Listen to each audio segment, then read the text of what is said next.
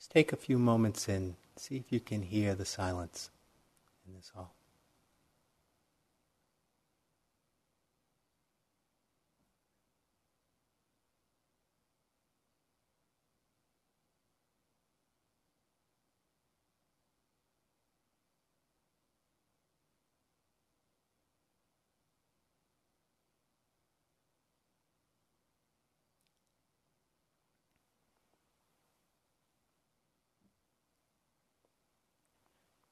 Leave it to me to break the silence.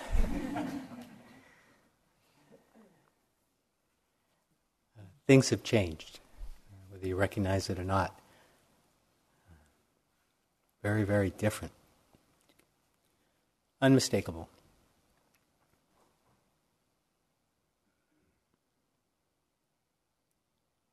So one of the points that we've been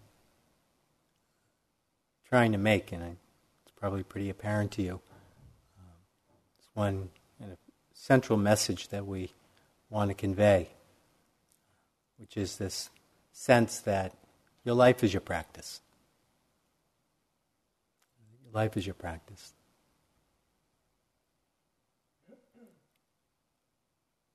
And that what we're attempting to do is to bring awareness into all aspects of our life, leaving nothing out. As Ryan said the other day, everything is worthy. Everything's worthy of our attention. Whether it's activities in the body, whether it's the breathing, how your body feels in that particular moment, different aches and pains or pleasant experiences, energy flowing through the body or the body feeling contracted or tight, all of that is included in the practice. By seeing that, we begin to see the changing nature of the body. We develop insight into the nature of the body. It's the same with the mind. We're not interested here in trying to cultivate a particular mental state or a particular emotion, a particular mind state, or some particular experience that you can kind of hold on to and take away with you, some peaceful moment that you might have had on the cushion. Those peaceful moments come, but the practice is much more about bringing awareness into the way the mind works, understanding the nature of the mind, seeing its changing nature, understanding the nature of suffering in the mind, and also the nature of liberation, how liberation comes about. And so much we can learn so much about this by just simply paying attention to the moment-to-moment experience of the mind. We also want to bring our practice into the area of relationships. We've talked about that some on retreat. Just even though the nature of the retreats are silent, we're still in relationship with each other, and obviously relationships provoke certain kinds of reactions in us. There's a certain dynamic in a group, and there's a lot to learn in relationship, and we'll probably talk more about that right about at the end of the retreat. But obviously that world of relationship is an area of practice, and it's a significant aspect of the practice. It's a significant aspect of our life. Even if we live alone, try to live like a hermit, we're still in relationship to other things. We still depend on other beings to provide for us. And so the nature of human existence is really that we're in relationship. We're also cultivating this awareness, bringing awareness into our relationship to our environment, to begin to see how do we relate to our environment. Out here in the country, what's it like? What's our experience of the environment? What happened today when it rained? What was the experience like? Was there aversion, disappointment, or was there appreciation for the change? So being aware of one's relationship to one's environment, crucial. Not only crucial for you, but crucial for the planet.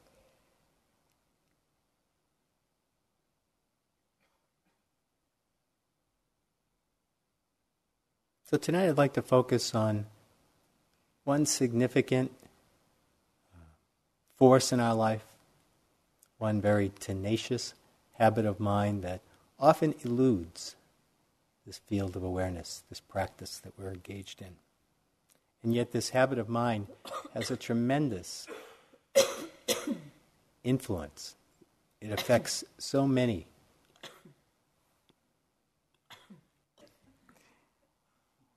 One very tenacious habit of mind, which is fear. So tonight I'd like to talk about including fear in this investigative process, in this process of practice.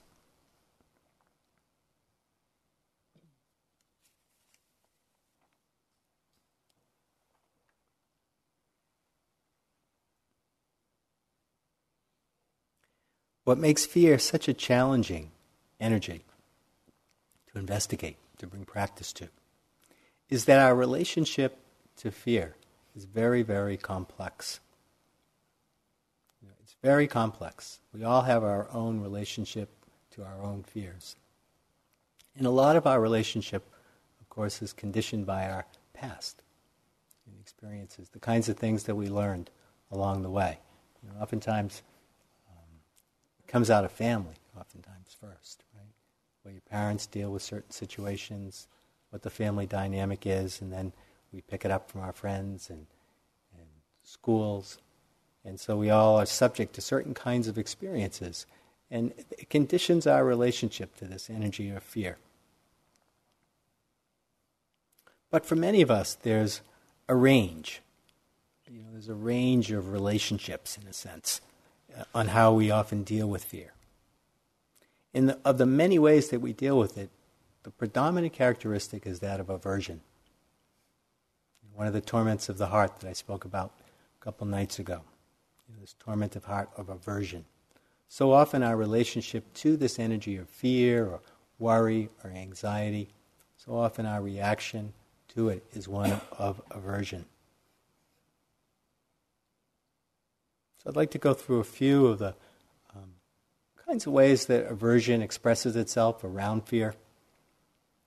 And certainly one of the main ways, and I think this is very predominant in culture in general, it's more predominant, I think, with people who haven't been practicing some degree of awareness, and that, of course, is that a lot of the fear is unconscious. And that's because fear can be very threatening, and so we repress it. We push it down. We're often quite unaware of the fears that we experience, and very difficult sometimes to acknowledge when we are frightened. And certainly I know that was a big part of my conditioning. I was never really encouraged to express it or to acknowledge it. It was mostly that if I was experiencing it, it was something to be ashamed of or embarrassed of or something that or threatening, and so I needed to put it down. One very extreme example of this kind of the nature of how unconscious fear can be actually is in my own life when I first began to practice. This was like 1974. I went out to Boulder, Colorado and met Joseph Goldstein. I'd already been sitting for a while, but it really helped begin to focus my practice, having met him and we learning this practice of Vipassana. And then that summer, when the summer ended, I was on my way out to sit a retreat up in the Northwest, and I had a very kind of carefree, well, I won't say carefree, but I would just say I wasn't working, basically, at the time. Definitely not carefree, but I didn't have a job, and I was kind of saved up a little bit of money and traveling on a shoestring budget. And I hitchhiked from Boulder to California, and on my way I decided to stop off and visit some friends who were rock climbers, and they're rock climbers, and they were out in Yosemite Valley. I don't know if all of you have been there, but many of you have, I'm sure. Get the sense of what it's like in Yosemite for rock climbers. The cliffs are very, very tall, several thousand feet tall. And I've always had this unconscious fear of heights. I always was afraid of heights. But I, it's sort of like I knew I was afraid of heights, but I never really dealt with it. I just kind of ignored it. And the kind of heights I'm talking about is when you're standing like near an edge of a vertical situation. Like if I was on a building and I was near the edge, or even if I was in a room looking out a window that was high up in a building, I would would be queasy and fearful. But it was unconscious quite a bit. So I hooked up with these old friends of mine, kind of pre-Dharma friends, and they were really intense rock climbers. And of course they wanted me to join them. And so I started out in these big boulders climbing, and it was really a lot of fun. But then the real thing finally came around, and I started climbing with them. And one of my friends, who was a very intense rock climber, very competent, invited me on this climb, and he kind of, described what it was going to be like, but I had really no concept of what it would be like climbing this thing. And he pointed to Half Dome. And Half Dome is 3,000 feet high, which is very tall. And what he thought would be a good idea would be to climb it at night. Under a full moon. Under a full moon. He thought that would really be a wonderful experience for both of us to share. This is my introduction to rock climbing, mind you. So it takes a while, too. It takes this climb was not excruciatingly difficult technically, but it was many what they call pitches, which are like about 150 feet each pitch. So it was pretty much like, I don't know how many, 15 to 18, 20, 30, I'm not sure how many, but a lot. So we were on this climb, and of course, we're climbing in the night, the moon is behind us, and I'm climbing, and occasionally I'm looking down. And big mistake. But I was getting tighter and tighter as I went along. And then at one point, I kind of lost my grip on the rock, and I kind of slid a few feet. And the rope, of course, catches you. And in that moment, I realized something about myself, which is, I think I'm really afraid of heights. And it took me about 1,500 feet to realize that. I was halfway up probably before I realized, this is really scary. This is really, really scary. And I remember we dropped something, and we both stopped to listen to it, to see when it would hit the ground, and we couldn't even hear it. It was so far down. So I made it to the top, and even though I realized I was afraid of heights, I still wasn't quite ready to let that in and realize that this really wasn't going to be my thing. They were very enthusiastic about it, but didn't quite let that idea in that this wasn't going to be one of my hobbies in life. But eventually, it took me a couple more climbs when I realized, not Half Dome, but smaller climbs, I realized, this just is not any fun at all.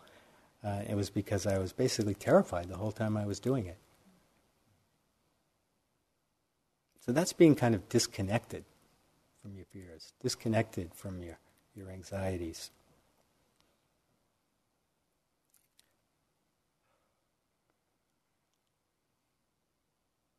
Of course, another strategy in our relationship with fear, and all of us, I'm sure, we don't have to climb 3,000-foot cliffs to realize that we're afraid of heights. Another strategy is often that we run away. We avoid the conditions that provoke the fear. This is so common. It's just a very common strategy. And unfortunately, what it tends to do is it reinforces the fear. It doesn't let us off the hook. It just kind of strengthens the fear. Every time we run away, the fear gets a little bit stronger. Another common reaction to fear, or anxiety or worry, self-doubt, self-consciousness, is, of course, to judge ourselves for the experience. We've been conditioned to judge ourselves, that we shouldn't have this experience. We shouldn't feel anxious. We shouldn't be frightened. We're always telling ourselves, well, you shouldn't be afraid in this situation. It shouldn't be that way. I should be past this fear. I should be over this anxiety. I've been practicing for this long. I shouldn't have this fear, anxiety. I shouldn't be worried about this or that. And so we're constantly telling ourselves things. And of course, we're telling our things based on our aversion to that particular experience. And sometimes we even go as far as imagining what it would be like to be fearless. what would it be like to be without that energy of fear? Just to kind of fantasize or think about that. And again, that fantasy really doesn't help either. It's kind of discouraging because we still have that fear. We even get afraid of our fears. Very common experience actually is when you experience anxiety or fear, it's frightening, and we're actually afraid of the feeling itself. Someone quoted JFK in one of the study groups, one of our discussion groups earlier, I think today, where there's nothing to fear but fear itself. JFK doesn't go quite far enough. I always like that quote. It's very kind of inspiring in some ways. But what we want to do is learn not to be afraid of fear, but to learn, begin to take a look at it, develop a new relationship to it.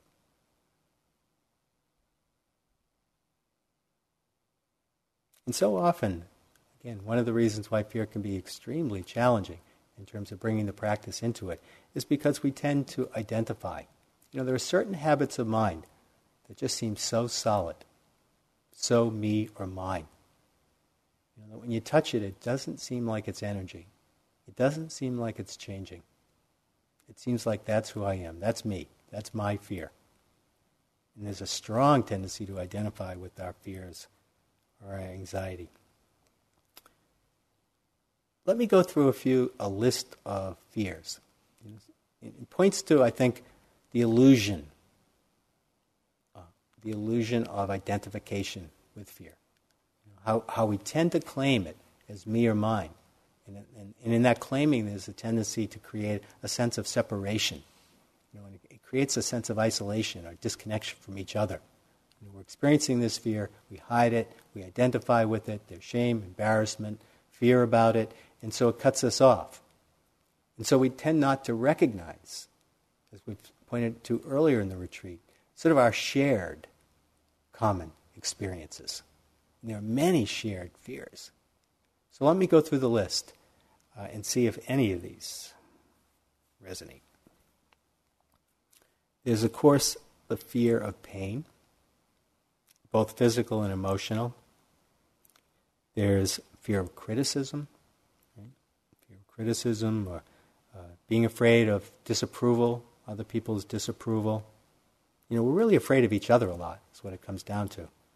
We're fear of others' disapproval. We're, of course, afraid of being judged. Very common one. And so often many of us are very self-conscious because we're afraid of being judged.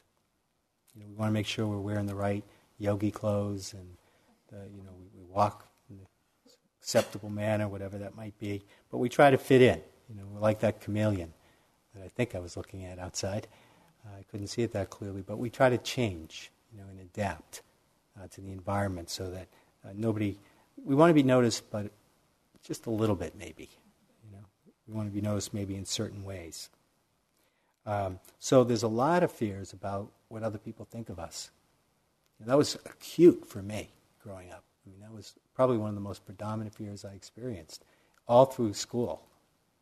Just terrorized about what other people would think or say about me. And one tends to take that conditioning, into adult life. There's, of course, the fear of being vulnerable, of being seen. There's the self-doubt that arises when we face challenging conditions. Self-doubt doesn't just arise on the cushion when, that wandering mind shows up the 10 millionth time, or the sleepiness keeps going into the 7th day of the retreat, and self-doubt arises. It arises in life, outside of retreats, in all sorts of situations. When our life is in transition, there's a tremendous fear of the unknown. Oftentimes we're not in touch with that fear of the unknown, except during times when we're really aware of change in our life.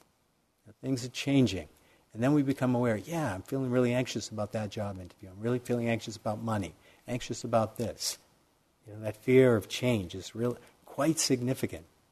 And underneath that often is this fear of losing control. Not being in control, that fear of being powerless. There's also some of the bigger ones too. These are big. But, there's a fear of illness, of old age. of death, of course. Often those fears don't show up until we get sick or until we start aging, when our bodies start changing and breaking down a bit. Any of these fears? Comment? By any chance? Nobody? Nobody knows anything. I'm talking to myself. I'm, of course, the only one that has these. I'm sure of that, but just in case.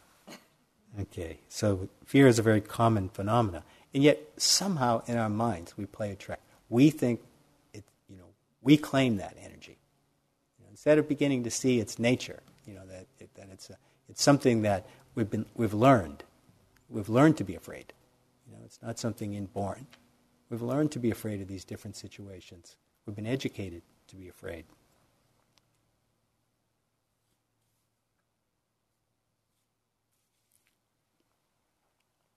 So what's called for is cultivating a new relationship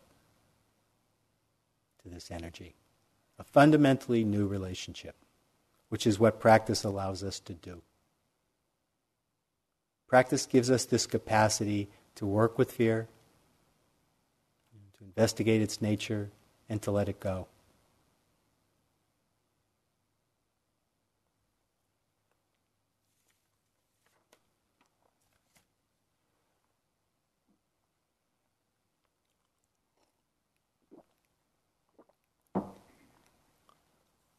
Rilke says, "What is required of us is that we love the difficult and learn to deal with it.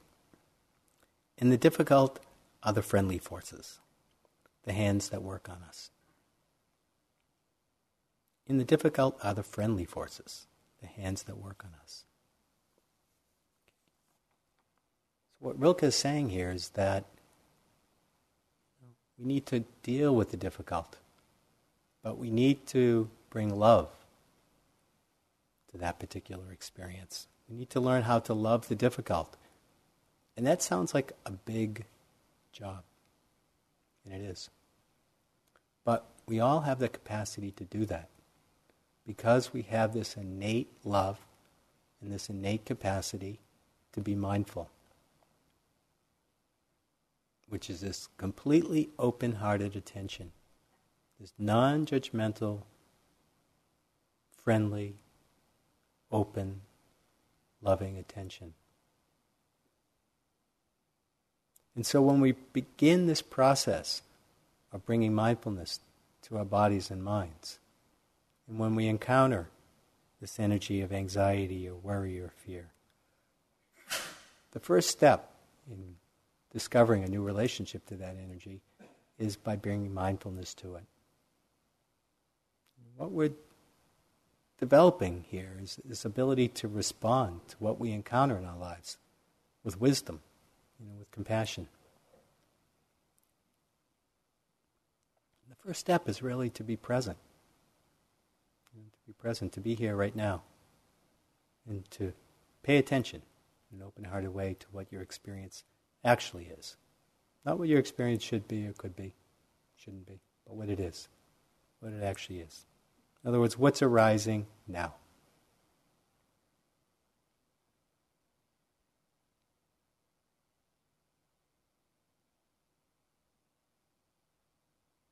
As we begin to develop a capacity to acknowledge, in an open, honest way, exactly what our experience is, which of course is what mindfulness allows us to do, not only do we develop this ability to acknowledge our experience, we also begin to become more mindful of how we're relating to that experience. We begin to see that when we encounter something unpleasant, something in the environment, something in our bodies or minds, something in the building, something in the schedule, whatever it might be that might be unpleasant, there's often a reaction to it. And so the mindfulness is not just on the unpleasant feeling of that experience or the awareness of that, but it's also that we begin to get to know ourselves very well in this practice. Can't escape knowing yourself in Vipassana. So it's all about seeing how are we relating to these experiences in our life. Always taking a look at not just the condition that you find yourself in, not just the situation that you find yourself in, not just the body that you have, but what you're doing with that body, what you're doing with that mind. How are you reacting, responding to the situations that you find yourself in?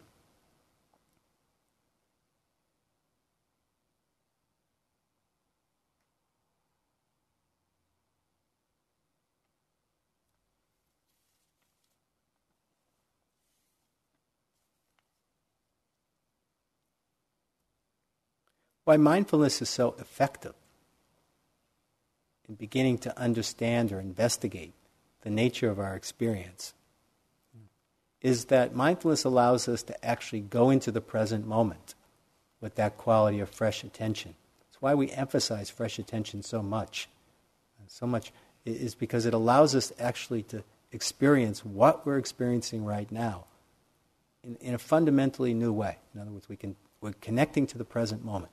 It allows us to experience the present moment fully, not through the past, not through our past conditioning, not through all these preconceptions that we might have. And so mindfulness allows us to do that with the energy of fear also. Meeting it with fresh attention. What a challenge. It's such a challenge because we've built up all sorts of ideas about fear, all sorts of ideas about ourselves in fear. So mindfulness is that key. It allows us to let that go. Let the history go. Let all those ideas go and just see into the nature of fear. See what it feels like. See what that experience is like. See what our relationship to it is. Are we judgmental? Are we condemning ourselves? Do we want it to go away? Are we attached to it in some way? Do we identify with it? Have to ask these questions. All we have to do is pay attention, and we'll see that sure, sometimes we do all of those things.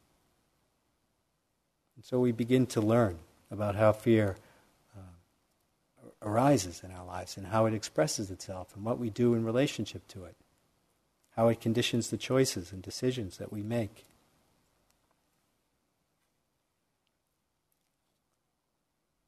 I've been using this word investigation a lot. I want to say just a little bit about what it means, because it can mean different things, different traditions, different contexts. In the context in which I'm using it, what it means is this silent, sustained attention. Open, silent meaning open, non-judging, no preconceptions. The silent, sustained attention on the experience that we're having.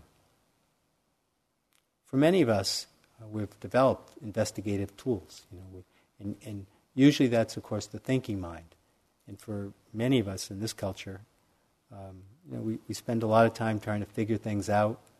We're very good at problem solving, analyzing, thinking. And of course, we apply those skills to, the sources of our suffering too. For instance, if we have anxiety, or if we know enough about ourselves, we're mindful enough to know that we feel a lot of anxiety, we worry a lot, that we have a lot of self-consciousness or self-doubt, we're afraid of a lot of different kinds of things, maybe we have some phobias, things that we're very aware of. And oftentimes we'll try to investigate them by thinking about them, trying to perhaps identify the source, or trying to figure out a strategy of working with them so that maybe we don't have to experience it anymore. And the problem with that approach to investigation is that it's colored. It's colored by judgments. It's colored by our aversion to the experience. And mostly the goal or the intention or the motivation for that investigation is to try to get rid of the experience. We don't like it, and we can go through all sorts of hoops in order to try to understand what its source is. And I've seen this over and over again, talking to people, is that oftentimes we can identify exactly why we're afraid. We can go back to that experience when we were 2.5 years old, somebody did something bad to us, which often happens, and there's a fear that comes out of that. We can know that. We can know exactly why. We can even know what we're doing. Kind of like we can know that we're afraid and that we're making choices based on fear. And that level of knowing, Sometimes it's definitely helpful, but a lot of times it's not, in terms of letting go of that fear, in terms of seeing some transformation, some more freedom in the mind. And in fact, sometimes knowing the reason, I've talked to many people, knowing why they're experiencing fear and still experiencing it creates a lot of frustration in the mind. Because we think if we know the reason why, we won't experience it anymore. And so, it's not that thinking about things or analyzing or figuring out cannot be a useful way to investigate, but there needs to be awareness first. There needs to be an allowing, open-hearted attention first. We need to develop the capacity to actually be with the experience first. Then we can begin to trust the thinking about the experience. Because now we're not so conditioned to move away from it or to try to get rid of it. We just simply want to understand it. And that's the whole motivation in the kind of investigation I'm talking about. It has nothing to do, when I talk about investigating fear, it has absolutely nothing to do with getting rid of fear. It has only one intention, is to understand it, is to learn, to see into its nature. It's seeing the truth that liberates. That's the Buddha's message. So if we see the truth in fear, if we see its true nature, we're liberated from it. We don't suffer. The getting rid is not a useful strategy. This investigative process in the Buddhist frame is described as satipanya in the Pali language. And that's the coming together of mindfulness and wisdom. It is the coming together of this quiet, silent attention of mindfulness and wisdom, which is discernment. Seeing into the nature of the experience. Understanding the nature of the experience itself. Seeing how it expresses itself. Seeing the suffering in the experience itself. And also seeing where liberation comes from. So this practice of investigation, that's where it goes. So it's bringing together these two qualities of sati and panya. When we begin to pay attention in a more sustained way, which is exactly what this retreat is all about. And this retreat is designed, all the conditions here, yes, they are definitely not everyday, ordinary life experience necessarily. But the conditions are meant to encourage this sustained looking at our experience. And when we develop this ability to sustain our attention, this is really apparent in the group discussions. So apparent in the group discussion is that we begin to uncover things. We begin to uncover and see underneath the surface. We begin to make discoveries.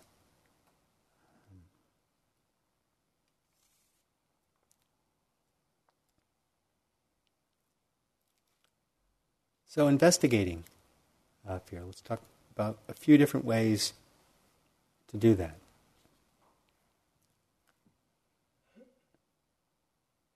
In the Thai forest tradition, investigation is highly valued. It's really, in some ways, that's what the meditation is this satipanya, mindfulness and investigation, sustained attention. And there can be a lot of intensity around this investigation. Maybe sometimes a little too much intensity. But that's the spirit. The spirit is really looking deeply into your experience, not moving away from it, staying with it.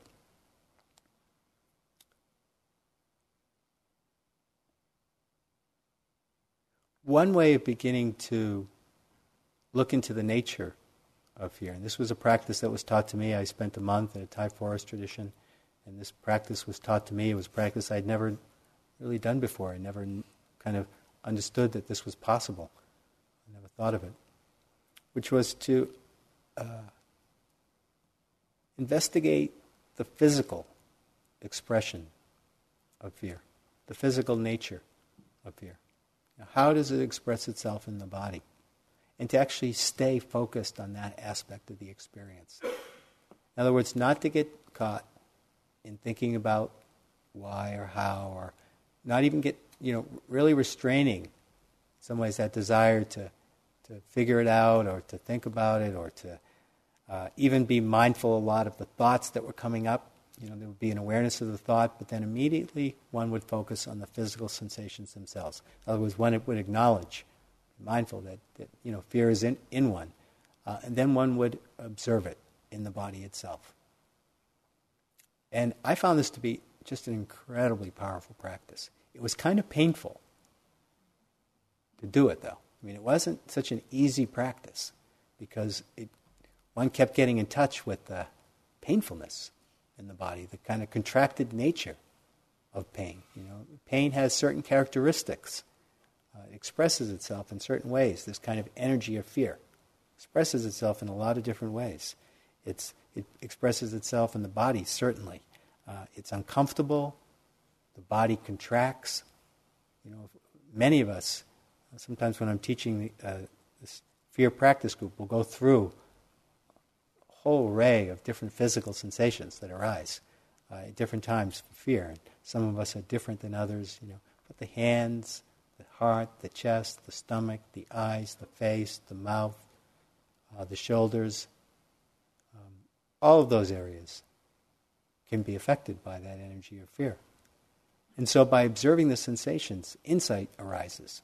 One, insight into the nature of how fear expresses itself, but also if you pay attention to the body long enough, one begins to see that it changes.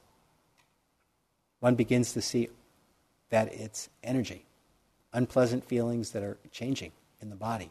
One moment it's here, another moment it's here, another fear rises to something else, and then it expresses itself in a different way. Maybe there's less fear, and so it's subtle. It might just be in the eyes.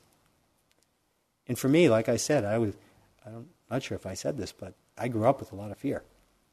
And to me, a big part of the process of my process of practice has been looking at fear, investigating it, taking a look at it, working with it in different ways. And of course, when I was in this monastery, there were lots and lots of opportunities to look at that energy, especially what the physical arrangements where we would be in a kuti, pretty alone. There was a kuti not maybe 100 feet away, but I was in a foreign country, never been to Thailand before, out in the middle of the forest, and then that thing that we talked about earlier, that sinking feeling when it starts getting dark. I had that really big time too. When it started getting dark, I just really dreaded it. And every day, just before it got dark, this little rat would come running by me when I was sitting, almost exactly at the same time every day. And so it was part of my practice. I'd get ready for this rat. And I still got afraid. Every time it would come scampering by, we'd hang out for a second or two, and disappear again. And so, working with that. At night, 7, 8, 9, 10, later, this is a pretty deep forest in a way. Lots and lots of sounds. People might think the jungle, forest is a quiet place. Anything but. Just tons of animals and creatures. And there were stories when Mahabua, who was the teacher at this particular monastery, founder of this particular monastery, the stories when he was practicing, like maybe the 1930s, somewhere around there, sure, when he was a young man practicing. And there was this very famous story, I'll get to it in a minute, but anyway, there were stories where he would encounter tigers in this particular forest. What I encountered were wild chickens. Literally, these chickens that escaped from the nearby village and made residence in the forest. And they would fight at night. They would just rattle around and scratch around and fight with each other, and it would scare the hell out of me. It'd be quiet, and all of a sudden, and I'm looking around. Very unsettling, these chickens. Very, very unsettling. Like I said, I'm a scaredy cat. What can I say?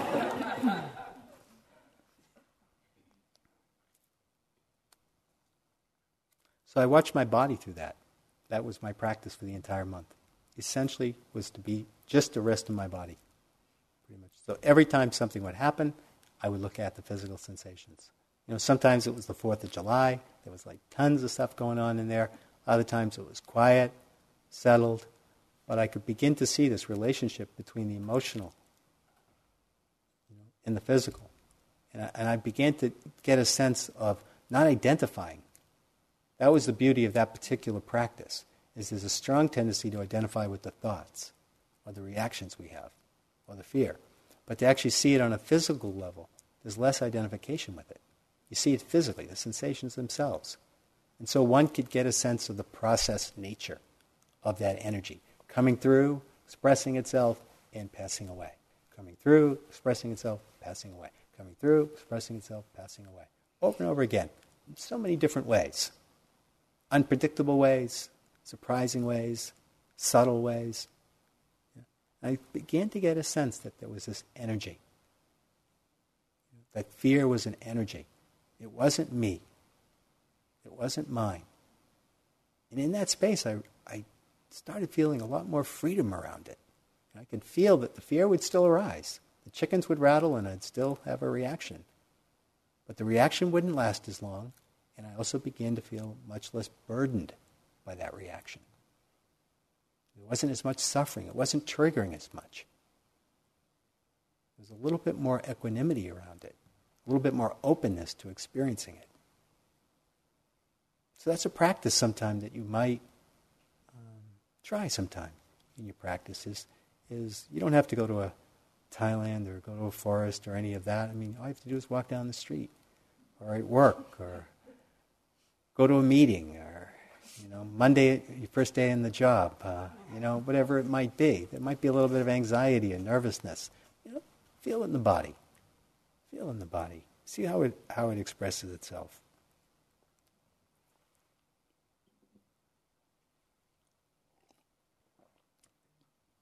Oh my God. Just realized it's 8 o'clock. Whew. Mother of God. Okay. And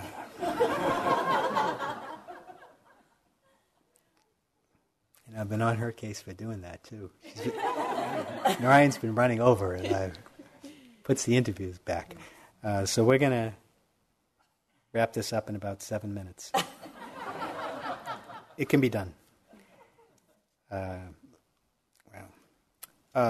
So another way to investigate, very, very helpful, extremely helpful in daily life, is to begin to, this process of self-knowing that we've been talking about, getting to know yourself in relationship to fear. And what that means is to begin to see the conditions that it arises in. Get to know very well, in a very intimate way, exactly what conditions give rise to fear. I talked about a lot of common fears, but different conditions bring up those different fears. In all of us, our karma is different that way. Our training is different. Our past experiences are different. Some people love to be in the limelight. Some people dread it. People are very different in terms of how we relate to the conditions that we meet. So get to know yourself that way. Take it on as a practice. It's an enlightening practice to begin to just say, oh yeah, I feel afraid when I leave a retreat. I go home and I'm afraid of what's coming up next. Or I'm afraid when I go to work on Monday. Or I'm afraid when I go walking out at night. Whatever the experience is. Somebody says something to you and fear arises. Acknowledge it. Begin to get a sense of what conditions bring it up. Begin to see its conditional nature. It helps a lot. Because we take it so solid. I'm a fearful person. But that's not true for anybody here. Sometimes you experience fear and sometimes you don't. The nature of fear is that it changes. It may arise in a repetitive way under similar conditions. Speaking in public, every time you have to do that, fear might arise. But it's a new moment in time, it's experienced in a certain way, and it disappears. But it does arise under sometimes very repetitive conditions. But we take that as a sign that that's who you are, that's my fear. So beginning to see the conditional nature is a way of seeing the impermanent nature of it, not to identify with it so much. sometimes when we begin to open to fear and anxiety, and this happens quite a bit on retreat, as things are uncovered, as we begin to work with the mind in such a direct way, things get uncovered. And fear, we see how fearful we might be, or how anxious we are. And it's very easy to be quite overwhelmed, not just on retreat, but in everyday life too. And to me, one of the most useful ways that the metta practice can be used is to bring the mind into balance. When one is feeling anxious or worried or fearful, if there's a tenacious feeling of anger or self-judging, metta, that's its function. The Buddha taught metta as an antidote to fear, to help not so much to get rid of your fear, not to try to cut it out of you, but more to bring the mind into balance so that it can hold that energy, so that it can relate to it in a more investigative way, in a more open-hearted way. And so the metta practice is extremely useful for cultivating more calm in the face of very intense habits of mind like fear. Sometimes one of the most useful things that we can do is to nurture that calming. Before we take a look at something, before we investigate it in a sustained way, if we find that we're really out of balance, to try to bring the mind a bit more into balance, to shift that relationship to ourselves in that energy that we're encountering. So the metta practice is very, very helpful for cultivating that calm that allows the mind to begin to investigate, take a look at our experience.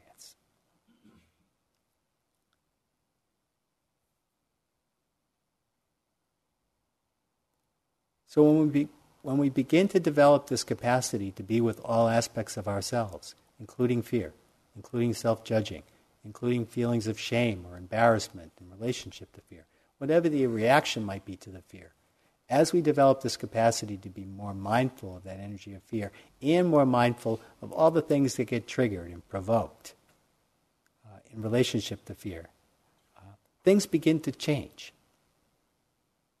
Things begin to change. Our conditioning begins to change. Our reactions begin to soften. We begin to just taste a bit more spaciousness. And of course, in working with any of the habits of mind, one of the most crucial qualities that we want to cultivate, and I can't emphasize this too much in terms of working with this one, is patience and perseverance. And so often we slide into resignation when it comes to our habits. We get discouraged because we've seen it over and over again a million times. And we slide into resignation. And that, of course, just reinforces the suffering. It reinforces that energy, reinforces our identification with that. Gets in the way.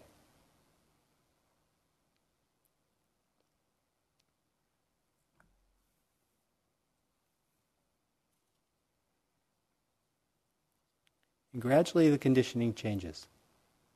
We begin to let go of the judgments. We begin to let go of the self-hatred or the shame that's connected to all these different sides of ourselves, all these different fears that we're hiding from ourselves and others. The light of awareness begins to make its way in to those corners. We begin to taste that freedom, that relaxation. The relaxation not that comes from escaping our fears or getting rid of them, but the relaxation that comes from having encountered them and work with them, maybe humbled by them at times, but continue to keep working with that. The irony in the work itself and the irony in the work with fear is that the more allowing we are of the experience itself, and that's what it requires, the more allowing, the more intimate we become with the experience. And the more intimate we become with the experience, the more we let it go. The more we let it go. We let go of the source of our suffering. But we have to know it. And that, of course, just requires us to look. Okay, so let's have a minute of sitting.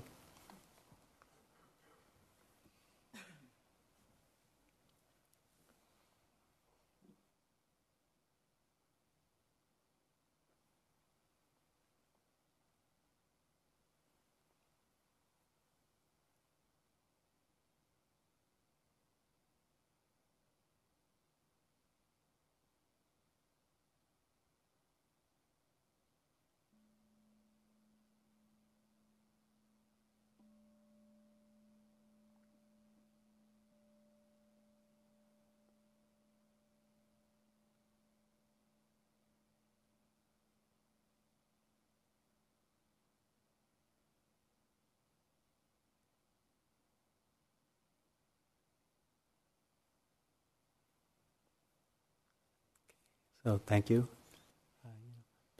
Please enjoy the silence. The silence is hard-earned.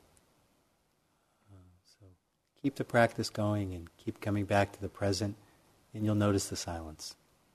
You'll feel it. Rest in it.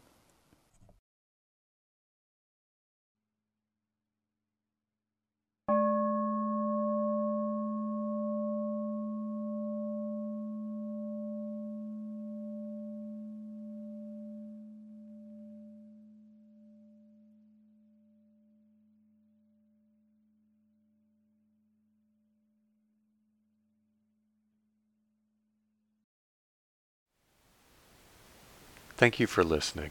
To learn how you can support the teachers and Dharma Seed, please visit dharmaseed.org/donate.